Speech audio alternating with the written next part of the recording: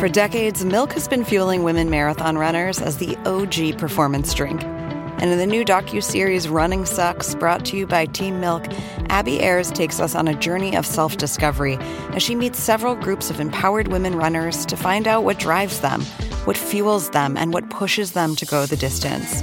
And in the process, she learns that she too can be a distance runner. You can watch the series at runningsuckstheseries.com and register for the inaugural Every Woman's Marathon at everywomansmarathon.com. Hey, this is Scott Galloway, author, professor, entrepreneur, and most importantly, host of the Prop G podcast. We got a special series running on right now called The Future of Work, where I answer all your questions on, surprise, the future of work.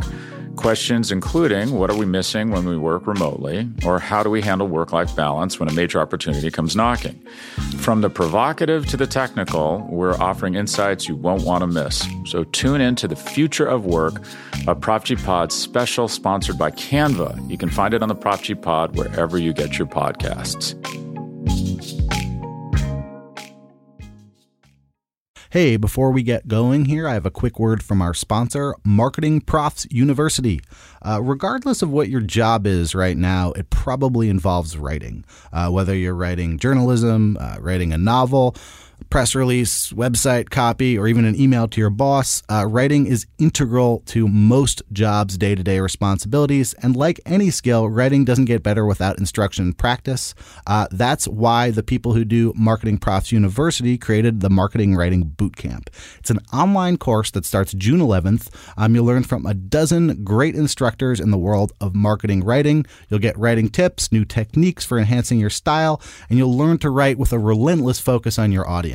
Because it's totally online, you can do it on your own schedule. You can do it on your commute, from your phone, from your desktop, wherever you can do this course. It will fit into your schedule and your life. And as a special incentive to our listeners, if you go to mprofs.com/longform and use the promo code longform, you'll get $200 off the Marketing Writing Bootcamp and over $1,000 worth of Marketing Profs seminars, classes, and video tutorials for free. Thank you, Marketing Profs University. Here's the show.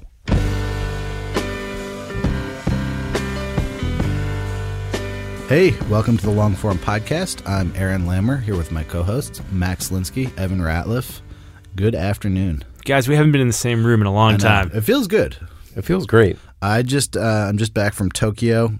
You will notice in the interview that is about to happen that I am in several different places at once. I have now returned to full vigor. It seems like Tokyo really agreed with you. I really enjoyed Tokyo. I could start a whole podcast about my enjoyment of Tokyo. Your love of Tokyo. This is like the fourth or fifth other podcast that you've proposed possibly starting on this podcast. I have a really good concept for another podcast. I'll tell you guys off air that synthesizes all of my ideas for other podcasts into one idea. Finally, Lammercast.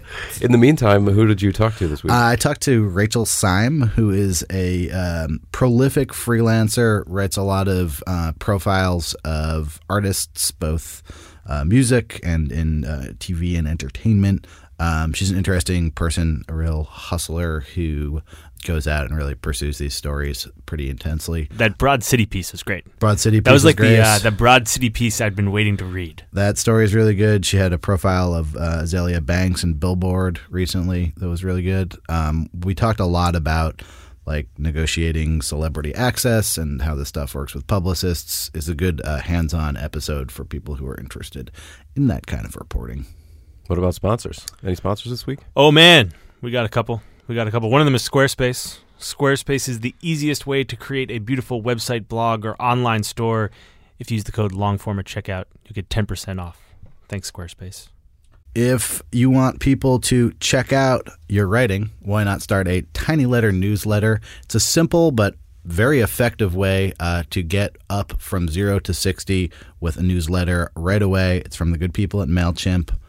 They're our long-term sponsors, and we love them for it. And now here's Aaron with Rachel Syme.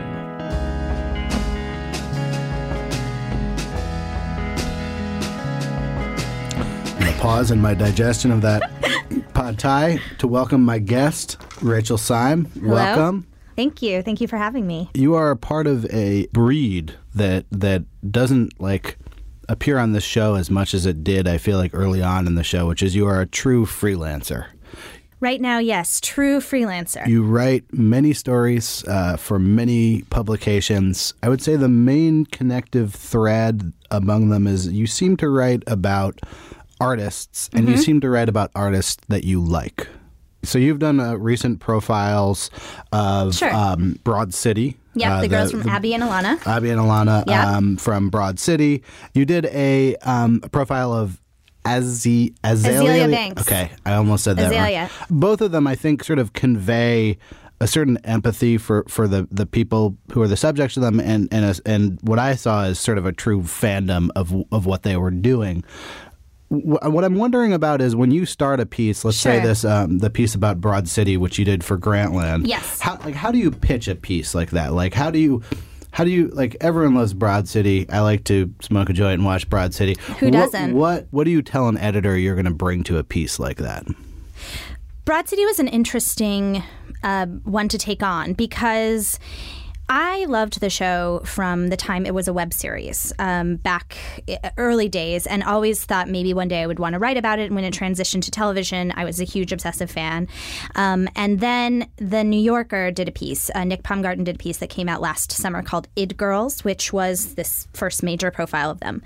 And I think a lot of people feel when The New Yorker does a profile of someone, that's the end all be all. It's basically over, right? Or that's the last word in the game. And I read the piece and I really liked it. I think Nick did a great job. But I also thought that it didn't totally capture, as a woman living in New York City, my sense of Broad City and the way that I experience it, with this sheer sense of love and the way it depicted female friendship. And I had just sort of become acquainted with my editor at Grantland, who's named Dan Fierman, who's an amazing editor, who was asking me for ideas. And I said, you know what? I know this just came out, but Broad City Season 2 is going to come in the winter, and I would love it if I could do something on Abby and Alana. And it turned into a much bigger thing. You know, we thought maybe it was just going to be an interview. We thought maybe it was going to be a kind of sneak peek of the new season. But as I started looking into it, I realized what I really wanted to do was watch them work. Because I thought that something that the first profile didn't do was necessarily get into their process. And as someone who's kind of a woman and also the same age as them and kind of their peer. Kind of a woman. Yeah, sorry. I say kind of as a modifier. But someone who is a woman and the same age as them and could sort of enter the situation as a peer, I thought I might get something different out of it than the first reporter did. And I think it's always scary to take on subjects that somebody else has taken on before you. But also, I kind of have this weird streak in me that feels like that is the most fun challenge, where you say, I'm going to be the last word on this. And of course, I wasn't, because, 4 weeks later, the New York Magazine cover came out, which was yet another huge profile of those girls. So I think you have to attack every piece as if you're going to be the final word on the subject. So when you say, like, okay, you don't know this is going to be like a sneak peek, or it's going to be like a phone or interview, like, how does something like that escalate? Like do you tell the editor, like, hey, I think I could go more, or I think, like, both in terms of managing the expectations of the publisher and sort of the subject, how do you get a big piece instead of a little piece? Yeah, it's a good question. So with Broad City, I think it was a lot of it was a perfect alchemy of things. First of all, they really loved Grantland, and they thought it would be a good venue for them. So coming to them with the actual venue of where it was going to be, I came saying that I wanted to do a Grantland piece. Sometimes when I reach out to people, I just say, it's me. Hey, I'm really interested in you. Would you like to do a piece? And then I bring access to a specific magazine. It kind of works both ways. When you're a true freelancer, you have to do it both ways. Right. But in this case, I came to them and said, I'm with Grantland, want to do this piece.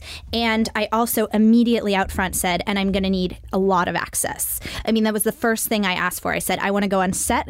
I want to have more and more time with them. And, I kept pushing. So I went on set. That was the first time I ever met Abby and Alana. And as you can read in the intro to my piece, it was a sort of really wild introduction to them, because I watched Alana have sex with a tree as my first interaction with them.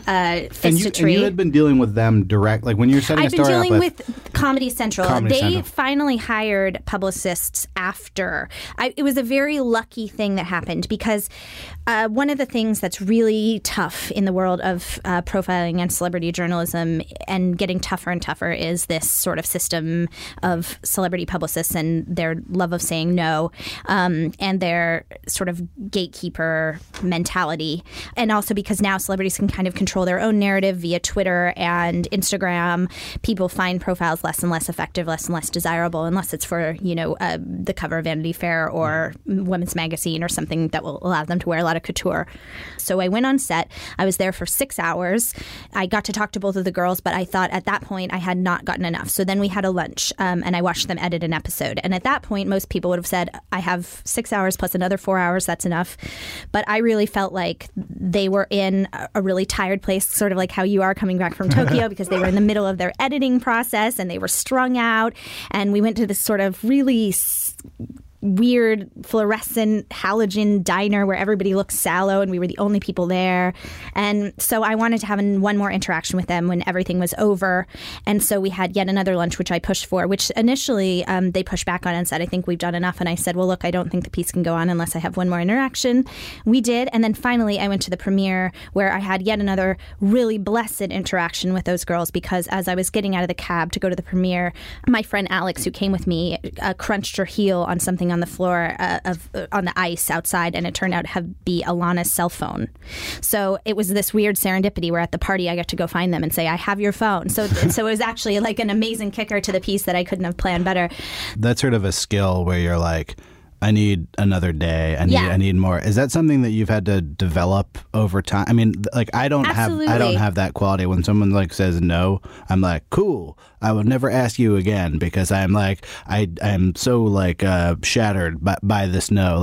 I think that you have to fight for your own peace, and you have to decide where the rhythm is and where the lacunae are and what you're missing. And if you're still missing it, you're allowed to ask for it. I mean, they can say no 1,000 times. You can ask 1,000 times. I think a lot of people are afraid of making that ask because they think that in this formula, like the celebrity or the artist or whoever they're interviewing is more important than them. And if they say no, then, yes, you must respect them and their time. The point is, it's both people enter into a profile. In my opinion, both people enter into a profile trying to get something out of it. It's all part of the sort of machine of how culture works and how people learn about something new that they're going to love. And you want to do those people service. Yeah. And you can only do them service if you get what you need. I mean, I'm currently reporting another feature for Grantland, which I guess I can say here. No one listens to the show. I'm doing a big profile on the band TLC, who are reunited. You heard it here first. Yeah, I've spent a lot of time with Chili and T-Boz. Chili majorly actually, and this is kind of a fun story. So, when I met them initially for lunch in New York City, they're reuniting, and they were doing this Kickstarter, as I think you may have seen, or anyone out there may have seen, to do their new album, which will be their first in 12 or 15 years. I can't remember the exact date. Immediately when I saw that, I thought, oh my God, I love TLC. I've loved them. Crazy Sexy Cool was my first album. So then again, we're going to things I like. I think actually you're right. Enthusiasm is the first thing that really gets me excited about doing it. Have you ever profiled someone you strongly disliked? I guess you're probably not going to say it. Okay, I have profiled someone who I thought was extremely difficult to deal with, but I thought ultimately was a genius. Okay.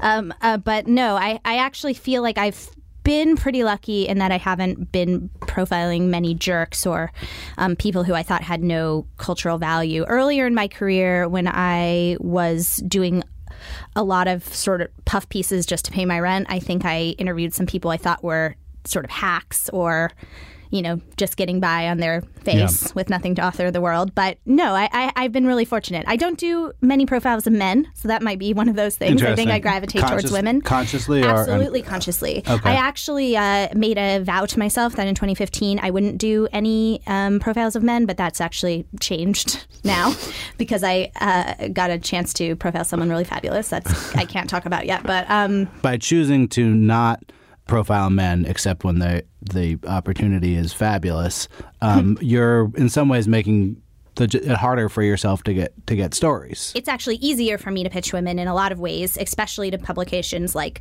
Grantland, which might be more male skewed, where they think, oh, this is a girl, she's going to talk to these girls, she's going to get the goods, and ultimately that is weirdly, it's what happens. But it's also, I guess, but in my own mind, one of the reasons that I want to do it is because I want to highlight the work of women. And my impulse is to turn my attention and my focus. And, it takes a lot of that out of me every time I write one of these. I mean, it's not easy every single time, even though I'm turning them out, it takes a lot out of me. And so if I'm going to spend so much time researching someone, thinking about their work, watching everything they've ever done, spending a lot of time with them, spending a lot of time talking to people who've ever worked with them, then I want it to be somebody that I think is really worthwhile. And right now, where I am in my life, that just tends to be women.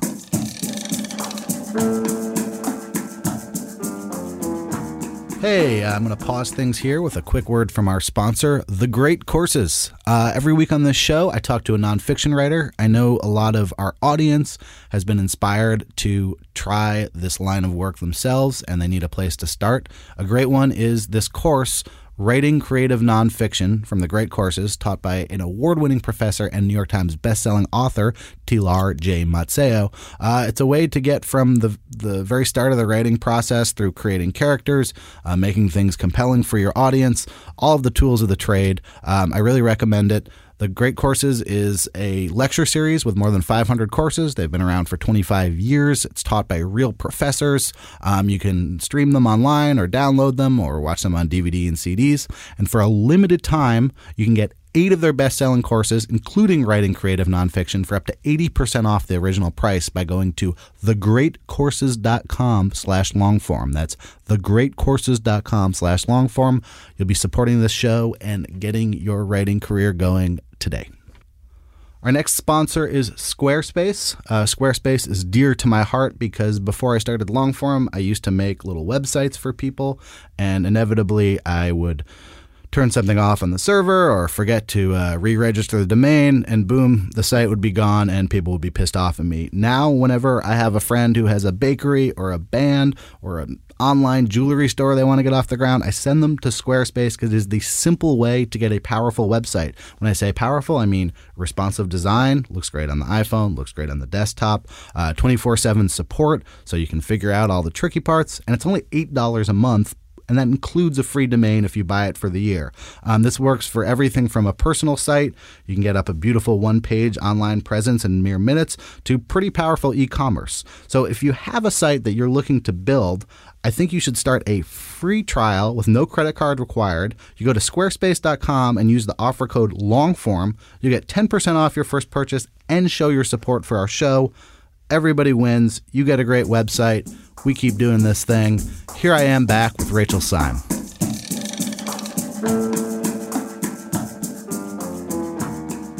You profile a lot of women who I would say are between the ages of 23 and 33, we'll say.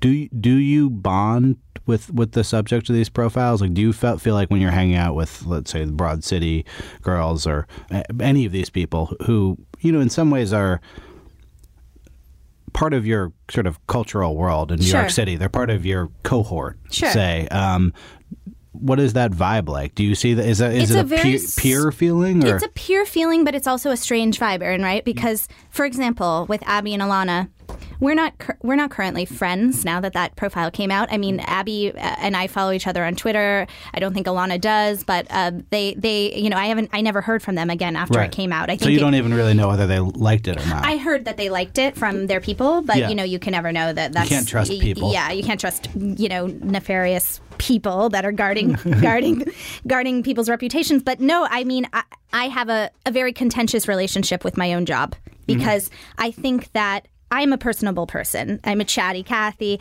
I kind of tend to be, I'm small, I'm 5'1", I have this high-pitched kind of bubbly voice, and I think that people do tend to bond with me, and I tend to bond with them. I think there's different ways of reporting, right? Yep. There are the interviewers that go in, and they're incredibly stoic, and they just ask this list of questions and sort of let the other person fill in the silences with their own quotes, which I often do. I read the room and see what's going to get the best material. If you have somebody that is a talker, you just let them go. You don't put yourself in it all. But if you have people that need you to meet them halfway, I do it. And in that process, it feels like you're making friends. Right. There's this moment where there's a transference where you're talking about your own life and then they're talking about their own life. But there's something deeply unfair about that, right? Because if I talk about, ex-boyfriends that have screwed me over and then they talk about it, I get to quote them. Right. No one's your stuff doesn't end up in the story. And so that confessional aspect of talking to another woman your same age who has your same patois, who reviews from your same sort, especially people like Abby and Alana who are like Jewish brunettes from Brooklyn, which is what I am. Yeah. You have this sense that you're bonding, but at the same time, you're also going to betray them because you hear a quote that they say or you see a mannerism that they display, and you write it in your notebook and you think, I got it. Right. I got it. And that moment when you think you got it, that's when you sort of get pretty sad in your brain a little bit because you're like, they don't know I got it, but I got it. Did you get that relationship off the bat, or is that something you've sort of that you've developed? I mean, I imagine that that a lot of young reporters sort of thrust into situations like this, you do feel like you're friends, maybe, or you're like, maybe we could be friends, and maybe I should try and protect that. I mean, has that been something that's evolved for you? Yeah, and I think there are moments where I've had to really check myself and say, Rachel, you're not these people's friends. And you won't be because you decided to enter into this relationship as opposed to meeting them in the outside world in some way. And this is the calculus. And that is something that I've had to learn. I wouldn't even say the hard way. It's not like I've, tried to pursue anyone after and said, but I thought we were friends. Yeah. But I think there is a sense when you finally put the piece out and it's out there and it lives, and then there's this sort of sense of like elation and then kind of divine sadness because you think, okay, that's out there, and also like that whole bubble of magic relationship that we were in the whole time I was writing about them, that's over. It's over and always, and move on. And there are certain people that I've profiled and say Azealia Banks, who we bonded that night to a kind of extreme degree in that she cooked me dinner. Her friend came over. We ate this dinner all together. There was a lot of laughter. There was a lot of hoopla. There was a lot of like dancing and music and laughing and jumping around. And then after the piece came out, she hated it. Oh, really? And okay, so we had a conversation that was wide-ranging, and I will tell you that, and this is something that, I'm happy to discuss also, there was a lot of pushback with my editor, who's a great editor, called Nick Catucci at Billboard magazine, but there was a lot of pushback about what to include, what not to include, and I was pretty... Well, I wouldn't say trepidatious, but I had a lot of concerns going into the piece and made them known before I even went into the interview that I thought that Azealia was a really wonderful artist and somebody who was incredibly complicated and sometimes her own worst enemy. And I didn't want to hang her on her own quotes or, she just came off of doing this Playboy interview where she had been interviewed by a white male and said a bunch of really raunchy stuff about her sex life and about how she hated fat white Americans. And, Fox News was calling for her deportation. And I just said, I don't want to do another hit piece on Azealia because she actually has incredible musical talent and a real brain and a lot of amazing ways that she sees the world that are totally different than other people. And I want to highlight that as opposed to just going in with the ability to get her to say some crazy shit, which she will because she has no filter because that's just the way her brain works. Well, in a way that's sort of like a form of cliche to write a story like that because you're basically so I wanted to do something a little bit more nuanced. A pre-knowledge of somehow someone will react to a certain stimulus. And that was sort of my condition for going into the piece. Yeah. And initially I wasn't even sure that I was the right one to do it. I mean, I said, do you have a person of color you can send? Do you have somebody that is, more of a hip hop journalist? And ultimately Nick and I came to I was always a fan of Azalea's and I've listened to, Broke with Expensive Taste like until it's worn out on my iPod or whatever, if you can do such a thing. But we had a lot of back and forth. And finally, this is kind of an interesting thing. We decided, she hasn't really talked to a lot of women. Maybe she'll open up to you. And also, you seem to have a sensitivity for what you want to say. So we went in, we had this great time, and there was a lot of things that were said, which will never, ever emerge, that weren't the quotes that I ever wanted to include because I didn't think they represented her. But one of the quotes that did get in, which was fairly innocuous, was that she said she had a crush on Barack Obama. Yeah. That she wanted to sleep with him. Yeah. Which I thought was hilarious. And we cracked up. If you heard the transcript at the time in the kitchen, I think I clapped. I was laughing so loud. It's a fairly benign yeah, and we comment. were cooking and the chicken was boiling and it was just and that was just part of a rapid fire series of people she was saying that she would, sleep with or people she thought could get it. And it was just great. And then that sort of emerged and all these publications, the Us Weeklies of the world picked it up and she, I think, got very defensive and upset about that, as would I, that was the part of the profile, which included a lot of other interesting facts about her, including the fact that she's writing a book, that she believes in witchcraft and sort of otherworldly things, that she wakes up every night at 3 a.m. and gets stoned and like talks to herself in a mirror until she works herself into a psychosis where she can write. Like she reads Ralph Waldo Emerson. There's some really interesting things going on inside this girl. And I thought that they picked up the least interesting things and then ran with them. And she was upset about it. So she put something, I think, on Instagram saying, this wasn't my favorite interview. I don't know if it was the journalist. I don't know if it was the editor, but I feel like they don't give me enough credit or something like that. She then took that down, and actually her people, the nefarious quote unquote people, got in touch with me and said, I think it's all going to blow over. But that was one of those things where I felt extremely like I had actually going into it a sense of wanting to do justice here, do right by her. And sometimes you can't ever win. I'm interested in the sort of setting of that story, which is like, so you're cooking dinner with her. I always think that these sort of setups and profiles are interesting. Where it's like, she wanted to do that. That was her idea. It's a weird alchemy of sort of staged and natural. Mm-hmm. It's like a staged version of what a natural activity person would think is a natural activity. And it's like different people have you see them sort of repeat different sort of tropes in like the thing that we did together. I know. I always think about what would I have someone do with me if I was being profiled. I was thinking if someone came over to my house for a profile, I'd be like, so do you want to watch John Oliver and then sit on this couch for a while? Do you want to get stoned and watch an 8-part PBS documentary on the history of New York City? Because that's what I want to do. Yeah, the idea that I would be hours. Cooking an elaborate meal with a stranger is so far out of the I barely would do that with people I'm closely friends with. Or I'd just be like, do you want to go to Barney's? Yeah. And buy everything. So how does it was a chicken dinner? Yeah. Okay. She wanted to make a chicken and dumpling soup. It was her grandmother's recipe. How does that get set in stage? At what point do you hear about cooking chicken in the process? That was a totally Azealia generated idea because she felt like nobody had really seen another facet of her, and she loves to cook. That's a huge passion of hers, and she's excellent at it. The chicken soup I had was hands down. I don't know if you out there have ever had transcendent chicken soup, but that's what this was. It was umami and unctuous. It was so good. And so she wanted to show another side of herself, I think, that was a little bit more domestic, a little bit chilled out. And, I think that was a savvy move on her part, but it was completely generated by her. But then again, there was this artificial real quality to it because she didn't want to do it at her own apartment because her own apartment was, a total wreck, and she has 5 pets, and she was, running all over and going to Japan the next day. So she had stuff everywhere. So we did it in this really sort of sterile Midtown Airbnb kitchen that then her team had staged beforehand so that she could cook in. So it was that sense of artificial real that you always get. And the same thing happens every time. And when you're pushing for more and more access, you're trying to get closer and closer to something real. So I think maybe this is the part where I can loop back around to the TLC stuff when we were talking about pushing for more access. Anytime you use the phrase looping back to TLC, I'm in favor of that. Pushing for more. So the first time I had lunch with them, it was at a very fancy restaurant in New York City. Yeah. And that's not a classic T-Boz Chili situation ever. But, yes, they're fancy ladies, but, they were, obviously it was very formal. Yeah. And also one of their publicist was there, which we can, that's a whole other thing about whether or not you can have a publicist around when you're doing one of these profiles. My general feeling is no, never, but sometimes you have to put up with it to get access further down where you don't have them there. There's sort of trust levels. Yeah, and then the second time, when I went out to LA, I was going to go to the studio with them, which seemed like a very natural thing to do, but T-Boz got sick, so Chili was the only one who was there.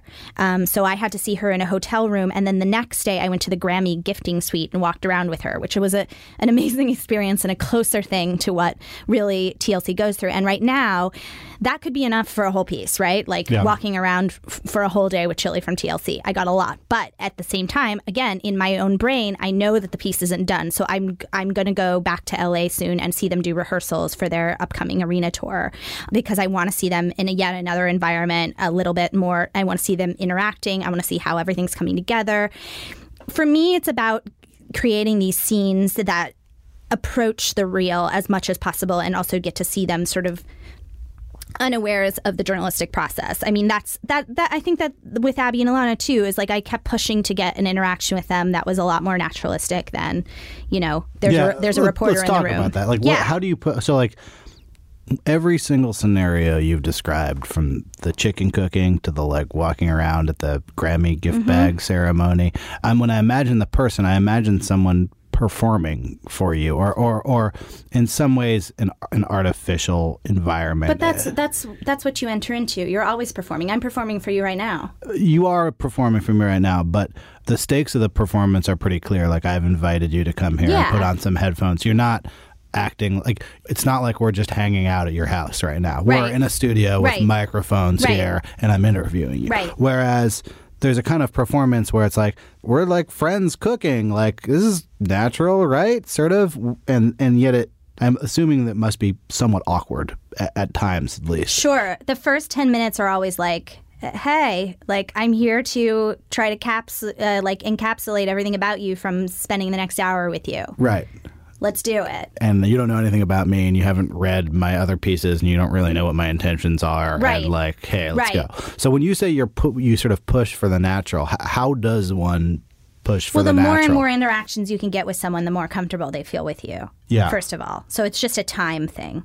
You don't always get the luxury of that. And, you know, a lot of the big pieces that I'm doing, I try to get more and more time. But often for like a one page or like a short profile, you don't get, you get an afternoon. I mean, I just did Laura Marling for T Magazine, and I got 3 hours with her, which is a lot. I went and I flew to London, and she cooked me lunch at her house. Yeah. And that was actually the most naturalistic thing I've ever done. It was the worst meal that someone's ever cooked you in a restaurant. It was so good, actually. It was vegan, and it was like coconut roasted cauliflower and chestnut puree mashed with like beets. It was so delicious. Would you mention it if someone cooked you a terrible meal? Yeah, totally. Okay. But it was actually delicious and fit right in the narrative of what she was trying to talk about, which was this time she went to LA and basically almost joined a cult and became a vegan. And but yeah, and that was like an amazing interaction. But again, it was one afternoon at her house, and immediately we were also sort of fast friends in terms of being able to talk to one another. But there is that strange equation where you say, after this is over and it's so awkward, you're like, I'm going to leave, and like, you know, do we hug? Do we handshake? Like, you just like basically poured out your soul to me. You don't know how I'm going to use it. I walk away. I have all this stuff in this little recorder in my bag, and I don't know what I'm going to do with it either. And there's this sort of moment afterwards where you just like take a deep breath on the street, and you're like, that was weird. And it's that sort of Janet Malcolm-y feel of just like, you know, now I have to go betray this person by telling the truth. I'm interested in the idea, like you brought up in the context of that Laura Marling profile. So this period where, you know, she had been a sort of a precocious star, and that she sort of freaked out and dropped out of society and moved to LA and kind of got into some culty, and it's a great story. What it's not is an explicit description of her art. It's the backstory to the art. And I wonder how you view, when you're profiling an artist, the sort of balance between mythology and sort of practical, like, this is a person who like makes songs, they really exist and you can listen to them. Like, do you feel any obligation to describe the art itself, or is it sufficient to sort of set the stage for it like that? You know what? I have to tell you, it actually depends on the publication for which you're writing. Interesting. Because I would love to talk more about the art of everybody that I write about. I think that for me, the main interest in going into it is the art. Like with Laura, I love her songwriting. I think she's a brilliant and once-in-a-lifetime kind of singer-songwriter. And that was what drove me to want to write about her. And I wish I could have done a lot more dissection of the way she writes songs or the way she plays the guitar, which is this incredible sort of peculiar picking style that she learned from her father. And if I'd been writing it for, say, The New Yorker, I would have been able to go deep on the mechanics and the technique, or Pitchfork or something like that. But because it was for T, the style magazine of the New York Times, which is a wonderful publication, we had to do a lot more about the mythology and about what makes her sort of a stylish person in the world, and like and an interesting character that maybe you want to follow. For Grantland, for example, I got to write a lot about the art. The editing process. That piece was a lot about how that show is made, really detailed, and that was what I was most interested in, because I think when you're working with a partner the way that those two did, I was really interested in sort of the collaboration and the way that the push-pull between two women who are trying to make a cultural product together comes together. And that I was fortunate to get to expand on that. So I think my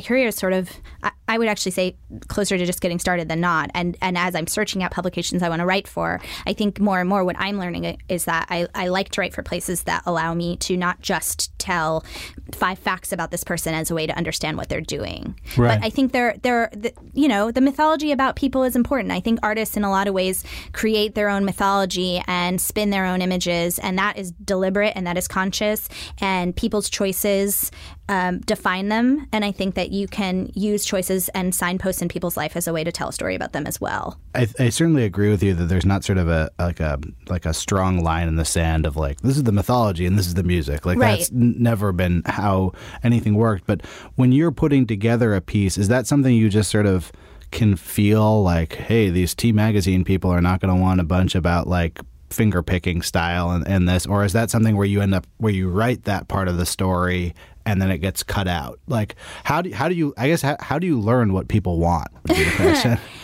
I think if I have any wisdom to impart, it's that you learn different editorial languages the way you learn any other language. And you have to become fluent in them and in the language of the magazine. And it feels like, obviously, the best never change their tone for anybody. And I don't think I do either. I think that in a lot of ways, it's always me. All these pieces are me. Yeah. But you learn in your own natural rhythm about how to create something after talking to your editor a lot, that both of people would come to a conclusion that they were happy with and they thought best represented the magazine, but also my ideas. And that, I think, comes mostly from, like I just said, intense conversations with my editor. I'm like a very editor-heavy writer. I love to talk to my editors a bunch. Like, if you hire me, like, we'll talk. And I will get a sense of both of us going into it, even before the interview, and then after, like, what we're both sort of aiming towards. Though, again, I when I sit down to write it, I turn off all noise. Do editors appreciate that? I think so. Oh, yeah. I mean, I think that I only work with people that want to do that. Yeah.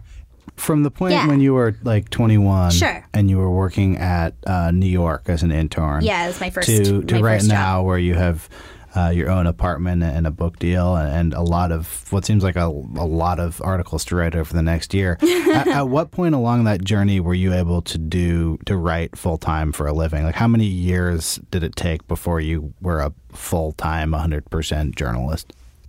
7.5, 8 years ish. I think I went full time freelance in 2011, maybe. Yeah, I moved here in 2005. So right after I graduated college, I didn't go to grad school. I didn't get an MFA. I just started as an intern. And I was talking to my editor, Mark, from Matter about this earlier today, about how we feel like he's sort of in my same generation of journalists, and we feel like we were the last ones to arrive during this weird cusp years where there was no BuzzFeed. There was no Vice, really.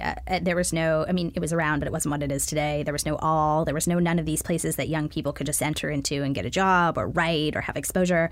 You had to pay your dues. Yeah. It was still this last generation of, like, getting an editorial assistant job at a Condé Nast magazine was like the thing that everybody wanted to do when you arrived on campus. You know what I mean? I mean, long form has only existed 5 years. And actually, when you just look at the sort of annual statistics of it, you can see this happening. You can see that the first year it's New Yorker, New York Times, New Republic, and the pool of publications just that have, you know, over, say, 5 articles recommended over the year. It just keeps getting wider and wider every year. Right.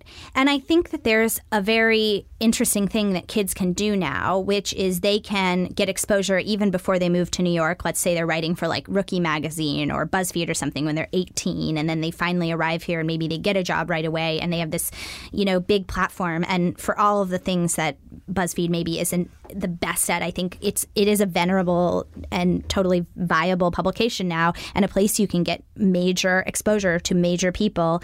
And you could do that. You can do that at 21 years old now. That was just not possible for me. You know, you had to get people's coffee. You don't even need to be an intern per se. No, and I got people's coffee for years. And, you know, I was fortunate to sort of rise quicker than a lot of people, and that, I went to Radar, which was an independent publication, and so I got to just do a bunch there. I was writing articles from the get-go, editing a section. And then, but, you know, I think it's actually something that I talk about a lot is like how I think it's interesting for young journalists now how you can kind of see the entire landscape because of the internet before you get here. And then if you decide you want to move to New York and do it, and a lot of people don't even have to. That's the whole other thing. But if you decide you want to, you can have this kind of impeccable pedigree, right? Your first job can be at BuzzFeed, and maybe you write a few pieces for them and it goes well. And then maybe you like get your first, small piece at the New York Times or at the New York Times Magazine because they're getting really hip now. And then you sort of do that, and maybe like one of your essays goes viral and you get your first book deal, and you can kind of do this. Yeah, I mean, their generation doesn't seem that great to me. Really? No, I'm just kidding. I think they're smarter than we were.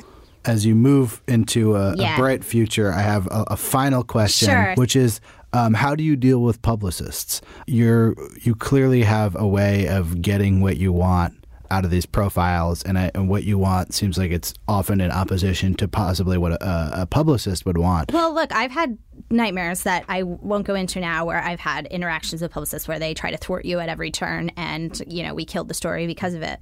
If you're out there trying to deal with a publicist, publicists are people too. They're not your enemy. They want you to be nice to them. It's a really good thing to have drinks with them when you don't need anything from them, and to let them know who you are and the kind of pieces that you've done, and if should they ever have anything for you, and then when you finally can work together. But if you are reaching out to them with a need, I think the first thing to do is very succinctly express enthusiasm for what you're trying to do and give them a sense of the project. They get a million emails every day saying like, I'd like to write a story about Lily Tomlin. Maybe, vaguely, generally, she has something coming out. What do you think? Instead, you have to be like, this is who I am. This is my vibe. This is why I think I want to do this story. This is exactly how I envision it going down. And like, this is why it's going to be good. And that gives them a lot more to work with. It's a little bit like, dating. It's like every single time it's a first date. Right. So if that makes you feel uncomfortable, it's probably not the job for you. Thank you very much for coming in, Rachel. Thank you, Aaron.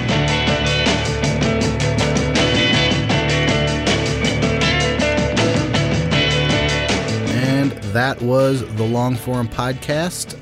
The show was edited by Jenna Weiss-Berman. Thanks to my guest, Rachel Syme, my co-hosts, Max Linsky and Evan Ratliff. Max, who's our intern? Rachel Mabe. Thanks to our intern, Rachel Mabe. Send us an email, write a review on iTunes.